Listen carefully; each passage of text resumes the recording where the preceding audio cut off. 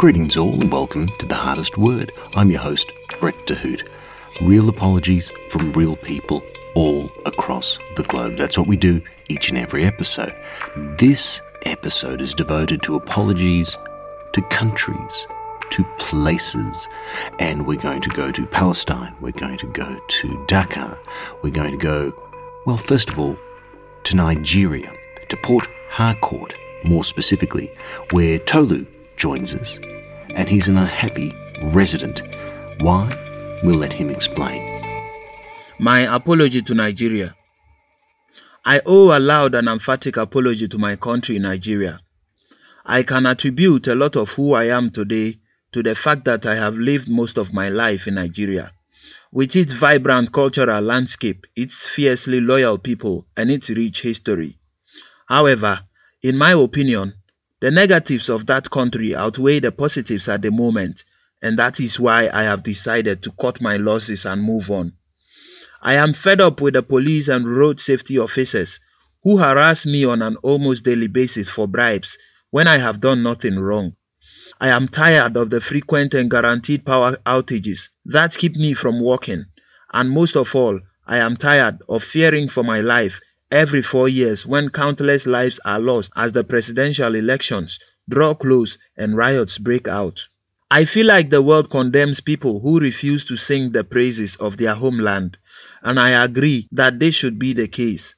However, I just can't do it anymore. Nigeria as a country has immense potential, a wealth of natural resources, and a young and eager workforce desperate to make themselves useful to society. But corruption, poor leadership, and mismanagement of these resources has succeeded in keeping the country in literal darkness.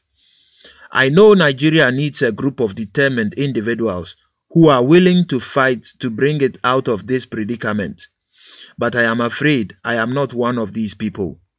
Maybe I'm too weak to do it, or maybe I'm just too selfish. Either way, I want out. I have suffered enough. I want to build a life for myself somewhere that I don't have to fight and struggle to not get by. To live in a place where I am not seen as a problem because I want to do what is right. In the end, I want to apologize to Nigeria for not being a patriotic son. When I started the podcast, I didn't know what sort of apologies I would be getting. I thought I'd be getting a lot of apologies to husbands and wives and boyfriends and girlfriends.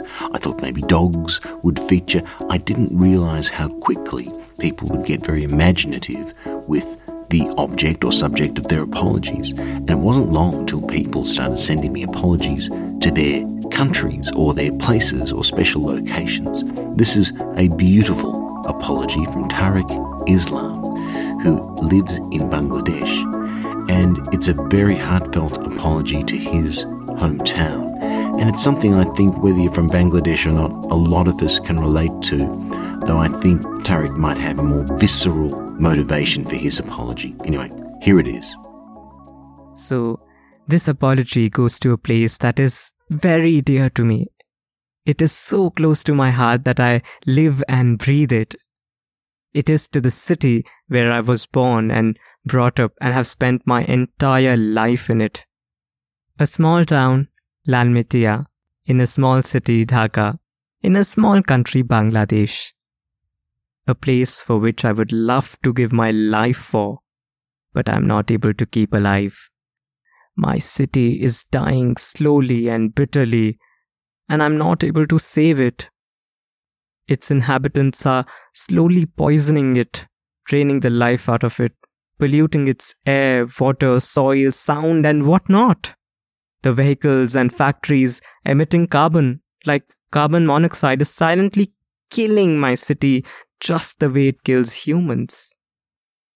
The chemicals from factories and the drainage system mixed in the water is doing the same.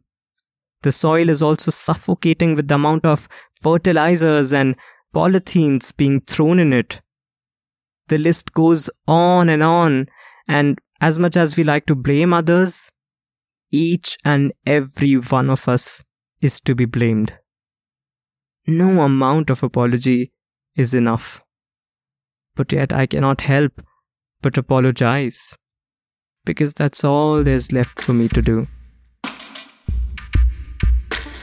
Some problems are just too big for any individual to solve, particularly if they're the problems of Colombia. One stat I saw, massacres are up this year 164%.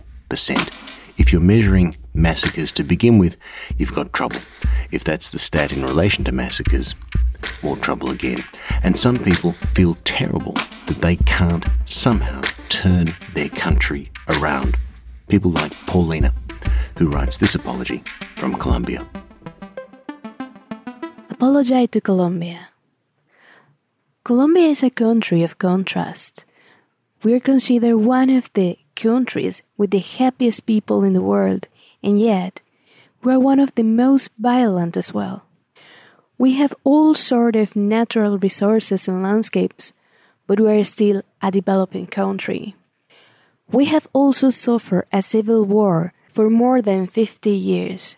This war started with people trying to create equality among all and pretend to be Robin Hood, stealing from the rich to give to the poor. Through the years, however, things have become terrible. These groups who say to fight for the people actually kidnap and kill them. They also destroy farms, grow cocaine, and go against the people they once promised to protect and defend. They still claim to fight for the poor, but no one believes them anymore. We all know they're after their own personal interests, and here I am seeing all this as a spectator who does not to do anything about it. I see the violence increasing every day. I remember when I was a child, there was still violence, but it was not compared with what I now see. Yet, the fear that something may happen to me makes me not to do anything about it. I must admit that I have only seen their violence through the media. I have never lived any of it, and yet I know something could be done, but I prefer someone else to do it. I know change starts from within, but at the same time, I know my life would be at risk if I go up against the guerrilla. The best I can do is to give back to my immediate community, but I know this is not enough, as the change in my country needs to be deeper and longer. It is for that reason that I apologize to my home country, because I cannot do pretty much anything to help end this civil war, as I have to choose between a country and myself. I know this is a selfish reason, but I cannot help it.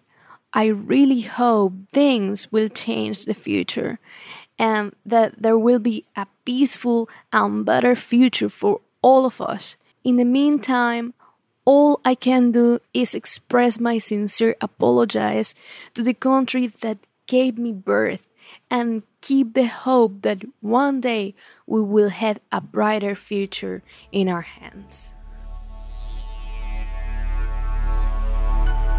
Life in Palestine is not easy. Electricity, water, the fundamentals of life are in short supply thanks to a blockade that's been about 12 years running now.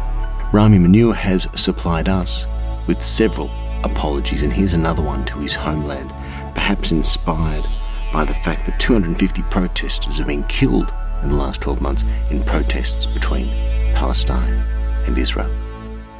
On behalf of all those with kind hearts and great deeds, let me, my great homeland, apologize for the wrongdoings by all those who have made your liberation difficult by means of their hard hearts and terrible deeds. Those who give top priority to their own thoughts and interests, I apologize for their inability to realize a national unity that could save you from a hell to come. Palestine, the homeland of my ancestors, myself and my children promise you to keep up the good works and preserve the kind hearts until we all go back to you in order to live in dignity and peaceful coexistence with all other dwellers of your lands and hilltops, our holy land. Time to bring this whole sorry business to a close. Next edition, a very special one. We're going to hear apologies, well, one apology, inspired by place as well. That place is Rwanda, and inspired by a very particular time. That year is 1994, during the Hutu-Tutsi genocide. One solitary apology. You really must listen to it. Brett DeHoot, your host, saying farewell. You can follow the show, of course, Facebook, Twitter, the website, thehardestwordpodcast.com.